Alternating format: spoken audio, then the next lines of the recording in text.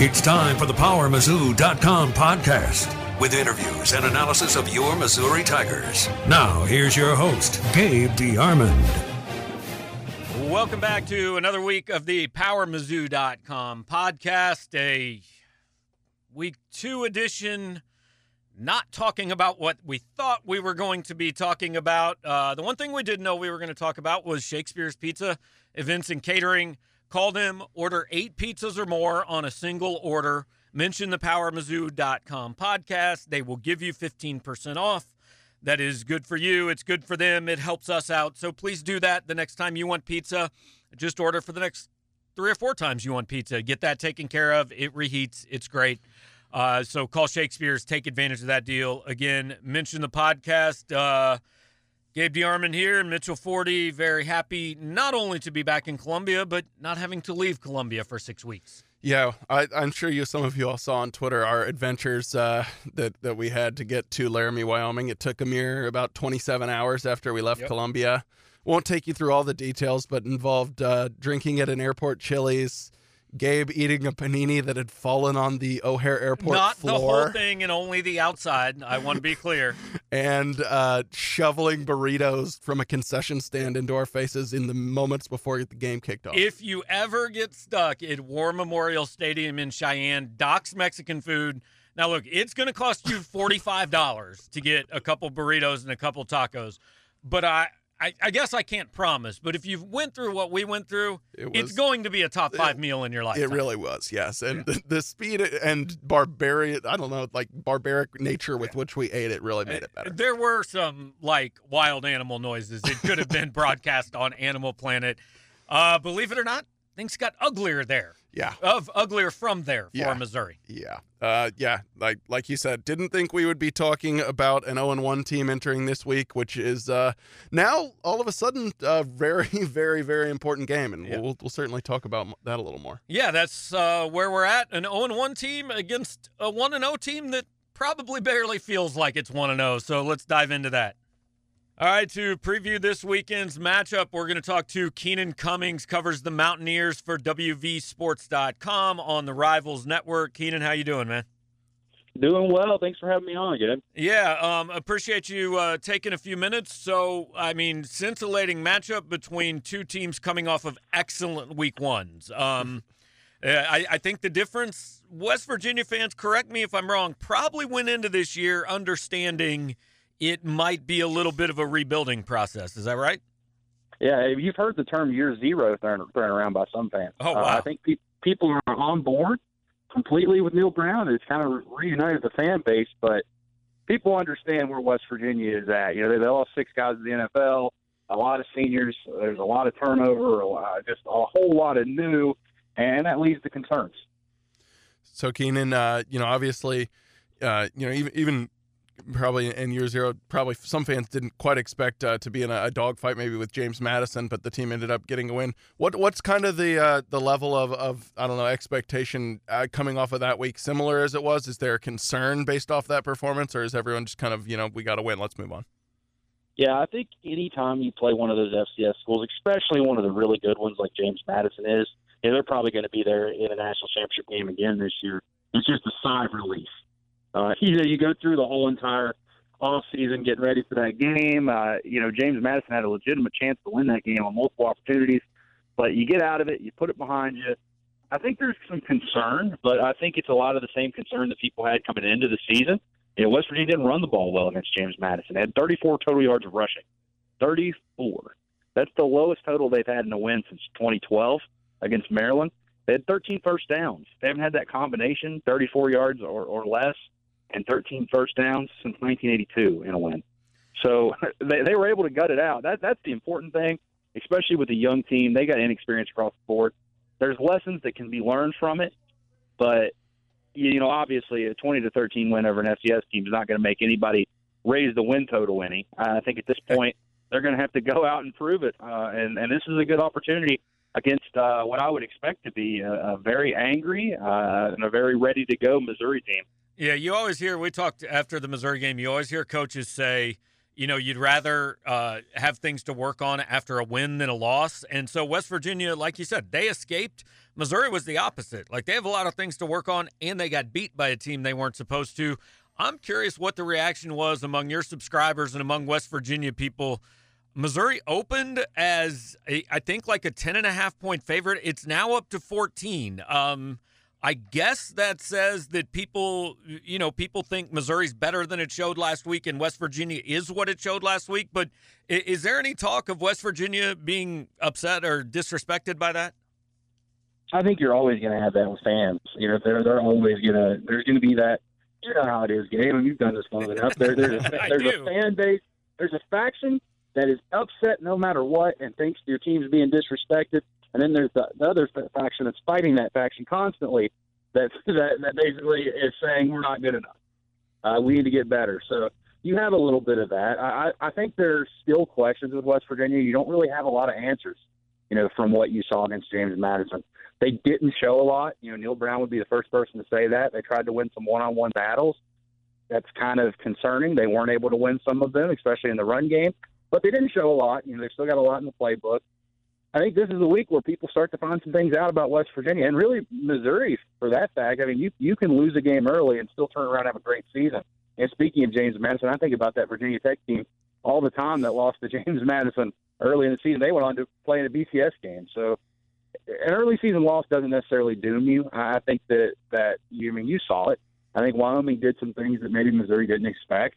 They got some good matchups in the run game. I don't know if West Virginia can present that same challenge. So Keenan, obviously one of the, West Virginia brings in a new coach and a new quarterback this season. They're kind of the two storylines with the new team. First of all, what did you see from Austin Kendall kind of in that opening matchup? And, Missouri is a team that they struggled against the run against Wyoming, but they've more often struggled against the pass in recent years. What are kind of his strengths and what might he be able to bring to the table on Saturday? I think he got better as the game went along, and that's what you want to see, especially in your first real career start. I think he started a game at Oklahoma for a series and then gave way to Kyler Murray, but he played well. He missed some things. I think you're going to see that in the first game, especially some deep balls. West Virginia probably had 8 or 9 deep balls that they could have connected on. Whether that was his fault or the wide receiver's fault, it could have completely changed the complexion of the game, but they missed those. They can't afford to miss those against Missouri. He did settle in, was much better after the half. I think it was 13 for 17, really had to control the offense. Finished the game, pretty decently. I think he was 27 for 42, about 260 and 2 touchdowns. Most importantly, he didn't turn the ball over, and that's what really won him this job in the first place. He had a high completion percentage. He didn't turn the ball over. It's something that they track from the spring. I think he's a guy that he's going to take what you give him. He's not necessarily a runner. He can run. He's not going to be confused with Kelly Bryant at any point, but I think they're going to ask him to run the ball a little bit. I wouldn't be surprised if that's in the game plan after what Wyoming was able to do. So I think all in all, he's solid. Spectacular, I wouldn't say, but he's solid and he gets the job done. Well, Mitch mentioned the new coach, and I think everybody generally thinks Neil Brown was a good hire, did a good job at Troy, all that. I'm less interested in what Neil Brown brings in year one than can you explain to me why it just never really seemed to work with Dana Holgorsen? Like, he had good teams, but every year you would hear that either West Virginia was looking for a way to get rid of him or he was looking for a way to get out. What didn't work out there?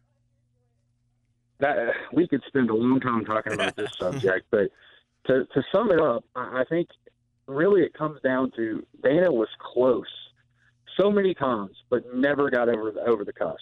West Virginia's a proud program. I know a lot of people think they played in the Big East, but it's a team, it's a program, it's a fan base. They're used to winning. This is a team that went to 3 BCS Bowls from 2005 to 2011, won all 3 of them. They beat Georgia in the Sugar Bowl. They beat Oklahoma, which now they can't do as their conference mates, which is kind of ironic. But they won some big games. This is a team. This is a fan base that is very, very prideful. They weren't able to get over the hump. They had that good first year under Dana. They went to the Orange Bowl and waxed Clemson, that seems like a distant memory. But after that, he had some good teams. But more often than not, he fell short when people were really expecting him to kind of push over the hump. Last year was kind of the year a lot of people circled. West Virginia had a senior-laden team. The schedule set up for success, and it was still there even late in the year. All West Virginia had to do was win one of two games, and they would have went to the Big 12 title game, and they lost both in kind of heartbreaking fashion. So it kind of goes back to that. It was a natural break. I think Dana was ready for a restart.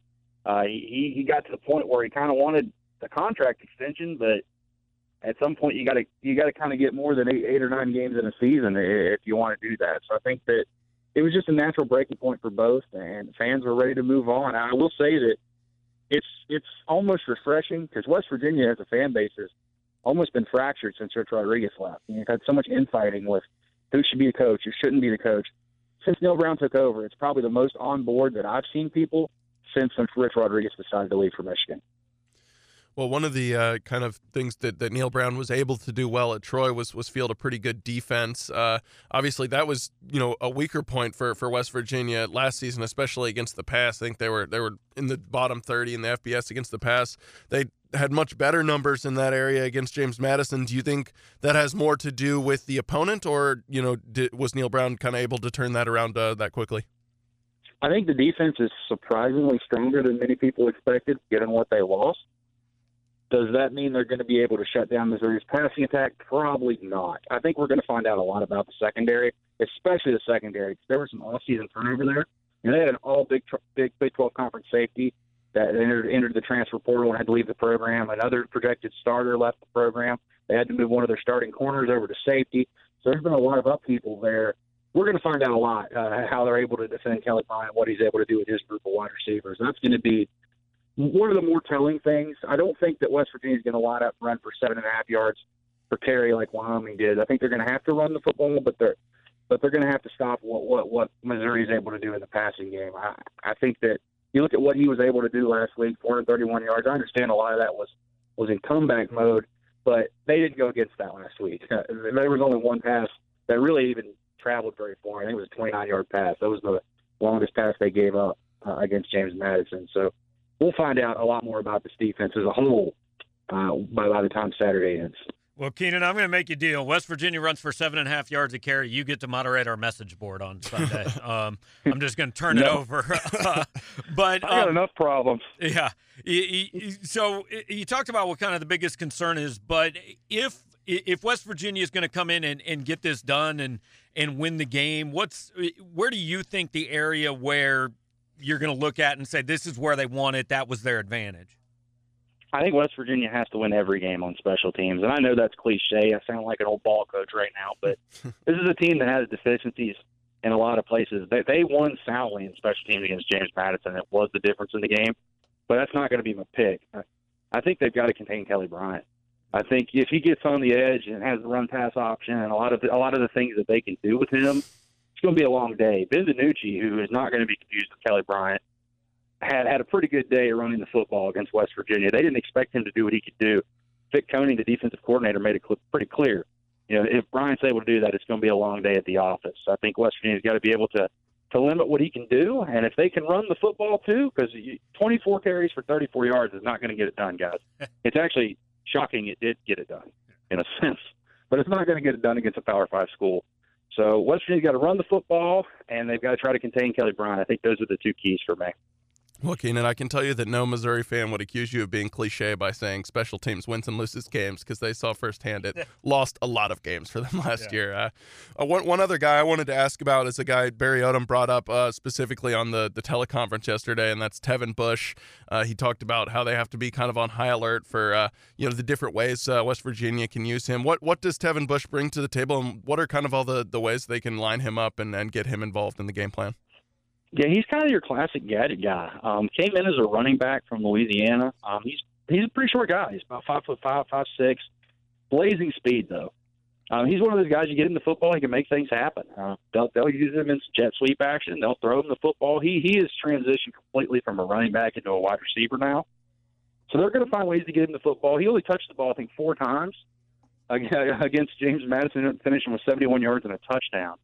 So I think it's going to be interesting. That's one storyline that we've been following as well here at West Virginia. They've talked about him a lot in camp. His issue has been consistency. And he'll have 2 or 3 days where he'll just make spectacular plays in practice, and then he'll go without doing anything for a while. So if they're able to tap into that and get him to be the player they think he could be, he is going to be that kind of weapon that West Virginia can use all over the field and really create some mismatches. All right, last thing for you, Keenan. Just do you get a sense? I know a couple years ago, a decent number of Missouri fans went out to the West Virginia game because, look, most of them hadn't been there. It was a new trip. Do you get a sense or have any idea, how many West Virginia fans plan to make this trip? There's a thread on my message board right now that's getting quite a bit of replies with people that plan to come. So West Virginia generally travels well. Even some of the Big 12 venues, especially places they haven't been. Mm-hmm. The first time they went to Texas, the first time they went to Oklahoma, first time they went to Texas Tech, a lot of fans made that trip. So it would surprise me. I mean, there's quite a bit of West Virginia's. They have a saying here. There's a West Virginia connection everywhere, and it is kind of true for such a small state with a small population. There's people with ties everywhere. So it would really surprise me. I mean, you're going to have a section there that is likely just people that are associated with Chase Barrett, the only player from Missouri that has ever signed with West Virginia, the right guard. So you might have a section there of just his friends and family. So it'll be interesting, but I do think they'll bring some people. They usually do. It would really surprise me if they don't. All right, well, we'll see what happens. 11 a.m. on Saturday. Keenan, appreciate the time, man, and everybody, all Missouri fans, find him on Twitter at Rivals Keenan. Go to wvsports.com and have a good week, man. You too, buddy. All right, thanks. All right, Keenan Cummings, wvsports.com. We'll hit on this game a little more at the end, and then we'll have our separate audio preview for Saturday morning. But going to move on elsewhere in the SEC now. All right, so the only SEC game this week, at least the only one I know of, I'm not going to pretend I really studied it a whole lot, but I know Ole Miss and Arkansas play. We're going to talk a little bit about that and look around the league. We're going to talk to our friend Neil McCready from rebelgrove.com. Neil, do you want to start with obviously the game of the year in the SEC, or should we start talking about how the SEC had an awful week one? Oh, this is the game of the year. I mean, this is the game that everybody's been talking about. This is the granddaddy of them all, I believe, is what they call this. The Houston Nut Bowl. There's a lot to Ole Miss, Arkansas. I expect that you will see all the national media people here really diving in. Well, I would like that shortened just to the Nut Bowl. If you could just refer to it that way on Twitter, that'd be great. But I think the only question, the winner gets a big straw hat. There you go. I think the only question about this, do you think these are the two worst teams in the SEC right now? Ooh, Tennessee says hold up here. Yeah, Tennessee wants to be in that discussion. Yeah, I mean, I think it would be wrong to count them out, and I'm not prepared to. I'm not prepared to not invite Vanderbilt to this party either. Well, Missouri made a claim last week, but yeah, and Missouri says, "Hey, keep a seat warm just in case." No, the two worst teams in the West. Yeah, certainly, and then we can dive into the East at some other time. Yeah, they are. I mean, Arkansas was 2-10 a year ago. They went 0-8 in the league, which means that they even lost to Ole Miss, which won, I think, one game in the league. So, or two games in the league, maybe, I can't remember. It's certainly a battle for two programs that are trying to figure it out for different reasons. Arkansas did the Brett Bielema thing that did not work at all, and they're switching now to a completely different sort of program, if you will, with Chad Morris. And in year two, he's off to a 3-10 start with no SEC wins. I'm sure he'd love to get off that zero this weekend. And then Ole Miss, obviously, this is the year, guys, that the analogy I keep using with my subscribers, and they don't like it because nobody likes this thought. You know how when you max out a credit card and you max it out and you max it out and you max it out, and at some point they won't extend it anymore, and right. you have no credit, and you've got to pay it off, and it hurts. You can't go out to your favorite steakhouse on Friday night anymore. You have tuna and ramen, and you put that $75 and you apply it to the credit card bill, and over the course of months and a couple of years, you get some breathing room where you can live life again. And I think that's kind of where Ole Miss is. Ole Miss had all the NCAA stuff, as everyone has documented, and it really affected their 2017 class. It really affected their 2018 class when they were recruiting into instability with an interim coach and all of that stuff. Their 2019 class was pretty good. There were a lot of guys from that class that played their first game last Saturday at Memphis, and they're putting together a pretty good 2020 class. But those guys right now are playing on Friday nights and not on Saturdays, so they can't help. So this is the year that the bill comes in, and it is a whopper of a bill, and you're paying it in a league that has really high interest rates, and it's just no fun. And nobody likes to hear that. They want to fire the coach. They want to know why it's this way. And by God, demand some answers. And when you give them the answer, that answer's not good enough, because it's one thing to talk about rebuilding in June. It's another thing to talk about rebuilding in September when you're watching your team get its ass beat. Yeah, absolutely. The one Ole Miss specific question I had, Neil, is, I didn't get to watch the game at all on Saturday as we were making our trek to Laramie, but just looking at the box score and the numbers, like, what on earth happened for an offense to have that bad of a performance? I mean, the one thing Ole Miss was able to do last season was move the ball. I know they have a new quarterback this season, but what kind of caused those struggles? Well, it's a number of things, Mitchell. It's a redshirt freshman quarterback making his first college start. There's a lot of people that have forgotten because Matt Corral played in 4 games last year. Here are the 4 games that Matt Corral played in last year. He played mop-up against one of the Southern Illinois-type teams. He played mop-up against the academic power that is Louisiana Monroe. He played part of a series against South Carolina, and he played a good bit. But by the time he played against Mississippi State, the game was not in there was no doubt who was going to win the contest. The game was over, and he had a lot to play, and frankly, he should have been kicked out of that game because very early in that game, he decided to get into a fight, throw punches and stuff. So he wasn't exactly calm, cool, and collected that day. That is the body of game experience that he had going in. We've all been around this. Freshman quarterbacks, redshirt freshman quarterbacks, first games, you don't know what you're going to get. I mean, for every Bo Nix who started very slowly and Gus Malzahn damn near pulled him, you get 10 Matt Corrals where it's just the moment's too big and they're just not quite ready, and it's a learning experience, and it's one that a couple of years from now, if all goes according to plan, he'll look back and kind of laugh about it. But he really wasn't ready, and their offensive line was atrocious. I mean, it was really, really, really bad, and they were unable to protect him. In fairness to Matt, he didn't have a lot of opportunity to get settled, proverbially, or in the real world. I mean, there were some times when it was a 3-step drop, and he's a pretty quick kid, and by the end of the 3rd step, he was going down. He was getting hit. They just got beat up front. They went 1 for 10 on 3rd down. They couldn't get off the field. They only had 52 snaps or something like that the entire game. It was a complete nightmare. And this is an offense that not only does it have Corral, it's replacing 3 starters from last season, including 2 that went to the NFL and 1 that was a 4-year starter at center. It is replacing A.J. Brown, DK Metcalf, DeMarcus Lodge, Dawson Knox. 3 of the 4 people that I just mentioned are going to make their NFL debuts this weekend.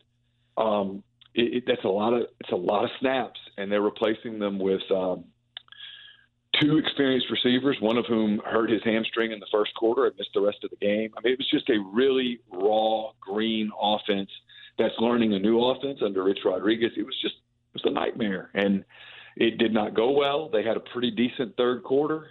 They got the ball back down 13-10 on their own 2-yard line with about 6.5 minutes left. 1 play later, Corral got sacked in the end zone for a safety, and they never touched the ball again. So they had a horrible first half, a decent 3rd quarter, and really no 4th quarter to speak of going into week 2.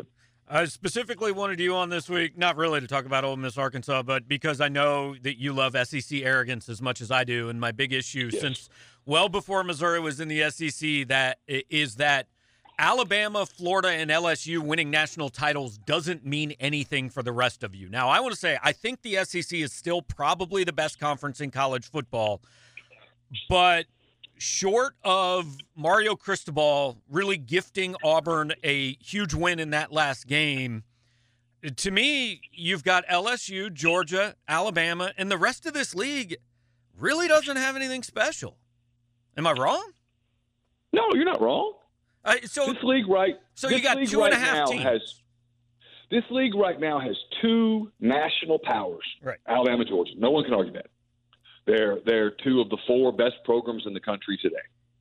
It has two, maybe three other teams that have a chance to make real national noise. I love LSU, what I've seen so far. I think Burrow is an underrated quarterback. I think they have a chance to do something special. I do. But now doing something special means they have to beat Alabama, and they haven't proven that they can even score against Alabama, much less beat them. So I'm not ready to go there yet. I like A&M. I think they're still a year away, but I think it's undeniable that Jimbo Fisher's building something there. Now, is he building a national power, or is he building just a really good program? We don't know that. He's clearly building a really good program. But is he going to build a program that's ready to be a nationally elite power? It remains to be seen. He'll have to get through Alabama, too. And then I like Auburn. Auburn's a very good defensive team. So freshman quarterback, he who knows, maybe he'll capitalize on this. They've got their hands full a little bit, not with winning, but just in terms of playing well against Tulane, who has a sneaky good team and a really good coach in Willie Frist. So, but after that, man, I mean, what are you talking about? I mean, Florida's okay. He's good. Fine. Florida's fine. No one's going to say Florida's bad, but I'll watch them, and no one's going to say, man, those guys are great. Right. They're not. South Carolina's not good. I thought Missouri would be better than Missouri is, but they went to Laramie, Wyoming, and lost. It's hard to completely disregard that when you're evaluating a program and a team. And it's hard to go, oh, yeah, Missouri's great. Just throw that out. No, they lost to Wyoming, for God's sake. I mean, yes. I can't do that. And then after that, I mean, Ole Miss is bad. Arkansas is bad. Vanderbilt is bad. Tennessee lost to Georgia State, for goodness sake. That's a Who are powerhouse. we leaving out here?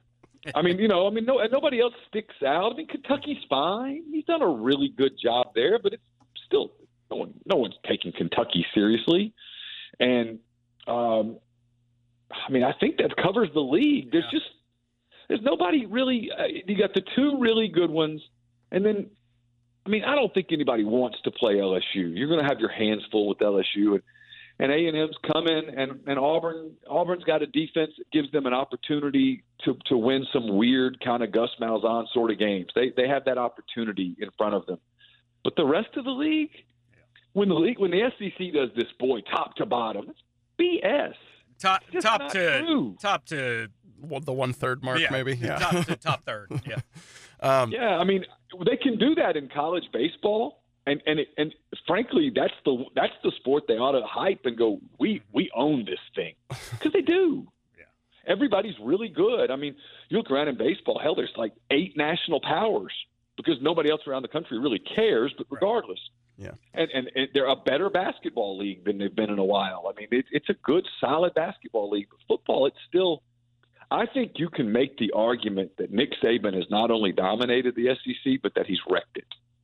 You actually you led perfectly right into my next question. What I was going to ask is, as we see kind of a little bit of separation between the haves and the have-nots, Georgia and Alabama kind of separating themselves from the rest of the league, does that kind of make, these schools are still going to throw tons of money at coaches, but does that make it a little bit, more difficult for schools like, maybe an Ole Miss or if Missouri decided to replace the coach of Missouri to find, a really good hire to come in because they know they're going to have to compete with Nick Saban and Kirby Smart and these two juggernauts that no one has kind of shown signs of toppling? Here's the great irony of Ole Miss going on NCAA probation, okay? Hugh Freeze would love I think he proved last week that he'll sell his soul. Yeah. He would love to have bought all of the players that they were accused of trying to buy. They don't have the resources. You want to throw money at something? Let's keep this real. Your listeners will probably appreciate this. It's not buying a really good coach. It's buying a really good linebacker. It's buying a really good wide receiver. It's buying a couple of really good offensive tackles. You want to compete in this league? You've got to compete with those resources. Let's not do this beat around the bush thing about what great coaches they are and blah, blah. They are. But, guys, those are machines. Yep. I lived in Alabama. That is a machine. Georgia is a machine right now. Yeah. How many of these other programs that we just named,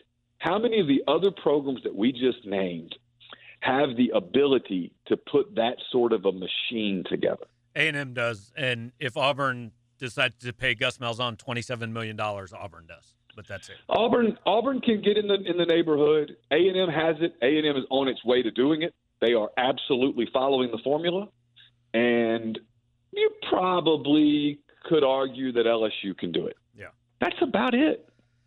All right. So are there going to be haves and have-nots in the league? For as long as there is a difference in desire, yes. Yeah. All right, so last thing, and you mentioned Hugh Freeze, and my final question since we started this, I have planned. Hugh Freeze coaching from a hospital bed was a great thing or the greatest thing that's ever happened in college football? It's the greatest thing that ever happened. I cannot wait for Halloween. I'm trying to figure out a way to get a hospital bed here so that I can pass out Asian candies to the young children of Oxford when they come up and trick or treat. I'm working on it, fellas. You need to have one of them like wave to you, and then you flash back the thumbs up as they walk back down your driveway. Oh, the Dino all Babers. That's done. I'm thinking about hiring one of our interns for the evening to just hold a microphone in my face. I have plans. Can you believe that? Well, yes, you can believe it because it's Hugh Freeze. But the greatest thing I heard on the Yahoo podcast, Dan Wetzel said, "How are you the ESPN interviewer?" And you have Hugh Freeze captive there. So how do you not ask why did you call the strippers? Did you really pay the player? He can't go anywhere, dude. He's in a hospital bed. He couldn't walk out of the interview. But there's the problem with it. We've got a kind of fun little podcast here. We'd have to get real. There's the problem with when you are the SEC and you are a corporate partner with these people, it really sort of limits their ability to do any real journalism. She asked that question and she's not working there again. Yeah, fortunately, there's people like us to do real journalism on this podcast and get Halloween costumes. We're tearing it up. All right, appreciate it, Neil. Thanks, man. Thanks, and enjoy hosting the entire University of Arkansas at your house this weekend. That's the plan. Got about 10 of them, I think. So we'll do our best. All right, thanks, have a good Neil. one. Neil McCready, rebelgrove.com. Like Neil said, what will lead into perfectly kind of the way I want to end this. But first, I want to remind you to call Shakespeare's, get your 8 pizzas this weekend. It's a perfect tailgate. You need Panda's Pepper at 9 a.m. in the parking lot. Call, get 8 of them. Mention this podcast. You're going to get a 15% discount. That's fantastic for you. It's fantastic for us. Rate the podcast, review the podcast, do all that. But Neil said, and he said it kind of jokingly, but he's 100% right. They lost to freaking Wyoming. You can't just pretend everything's fine. And I'm not trying to fire anybody, but I'm getting a little tired over the last 2 or 3 days of seeing all this narrative being pushed as if people are almost getting paid to say, okay, it's time to move on.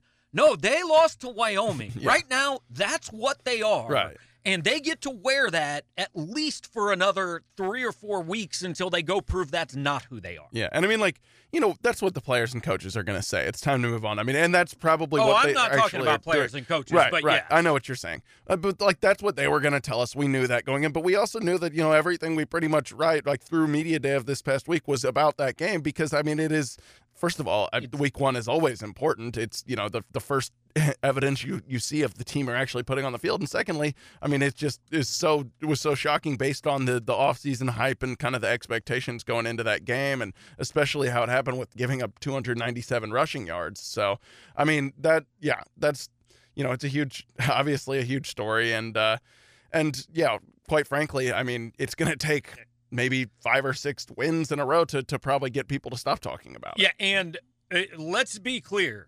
They cannot lose this game this weekend. Right. If you start this season 0-2 with losses to Wyoming and, frankly, a below-average West Virginia team, everyone is done, and short of winning every other game, it doesn't matter what you do. Yeah, I mean, like, it would totally. I mean, we've already kind of harpooned, I think, the fan support, but it would totally cut the bottom out of that. And, like, we've seen, And next week is SEMO. Nobody's coming to that. Right, and we've seen before. I mean, like, an early season game or a couple early season losses, like, you want to take each game on the schedule at face value, but, like, you lose a couple early games and you start getting, maybe the morale falling apart of the team. Like, that can totally bottom out a season. So, yeah, I mean, this has absolutely become, probably the most important game on the schedule, and it's one they need to win. Yeah, and like it or not, you count wins before the season. Now, players and coaches will say they don't, but all the players and coaches look at that schedule and go, hey, we could do this. And we all did it. All offseason said they could be 8-0. Now, we both said that's a little out over your skis.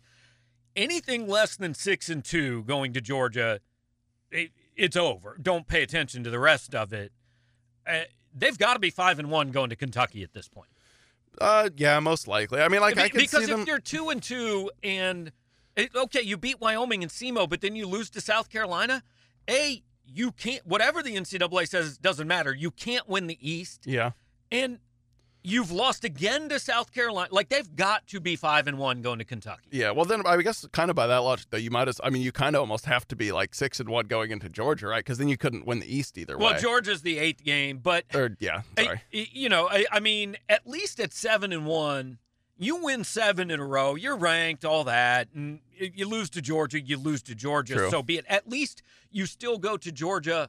Theoretically, if we beat them, we can win the East. Yeah. You lose 2 before that, and you have no chance. Right. Well, yeah. I mean, like, honestly, I don't expect them, I guess, to have a chance to win the East anyway. Fair. I mean, the team that we saw is not gonna, I don't think, beat both Georgia and Florida. It's not gonna happen.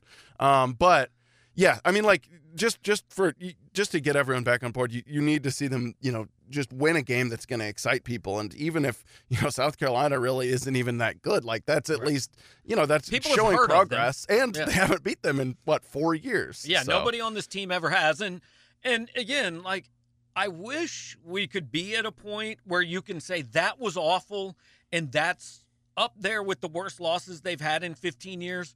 Without also attempting to fire everyone on Monday morning. Yeah. Like, there has to be some in between there. Yeah, exactly. We can talk about, what all went wrong, and there was a lot. And, like, my story this morning, talk about the troublesome kind of trends. And you've pointed out also, Barry Odom's records in game when he has times to prepare. I mean, those are very troublesome things.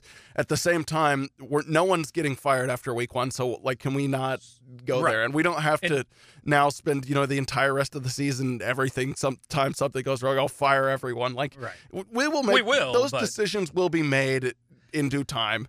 And, if we reach a point, I think, where us as people who follow the team think, like, man, it is probably in Missouri's best interest to fire, Coach X, then maybe we will advocate for that, or at least bring it up, but we're not at that point. Right, and I do want to finish with this. Look, Barry Odom is going to coach the rest of the season, barring something like crazy off the field. Yeah, like he's going to coach the rest of the season. But at what point, just if the defense isn't better than what we saw on Saturday night, at what point do we seriously start saying, what's going on with Ryan Walters? To me, if you're 1-3 after South Carolina because your defense looks like that, then it's time to start asking that question. Yeah, I would agree. And I quite frankly, I don't see 1-3 being very likely, but if we reach that point, yes, I definitely think so. I mean, that's where you're definitely getting to the point of, desperate measures, to try to save Barry Odom's your own job. Yeah. Exactly. But I think that's what it would take. Something like, 1-3, like 2-4 midway through the season, something like that. I don't think, I don't think, I mean, like, it's an athletic sport that just paid, that doesn't have a lot of money, that just paid the guy an extra, like, $900,000. If you fire him, now someone else on staff has to take up his responsibilities in addition to their own. Like, really, all it would be is just a last-ditch effort type of thing. Shuffling of the deck chairs. Exactly. Yeah. So, look, kickoff 11 a.m., ESPN2. We will be there.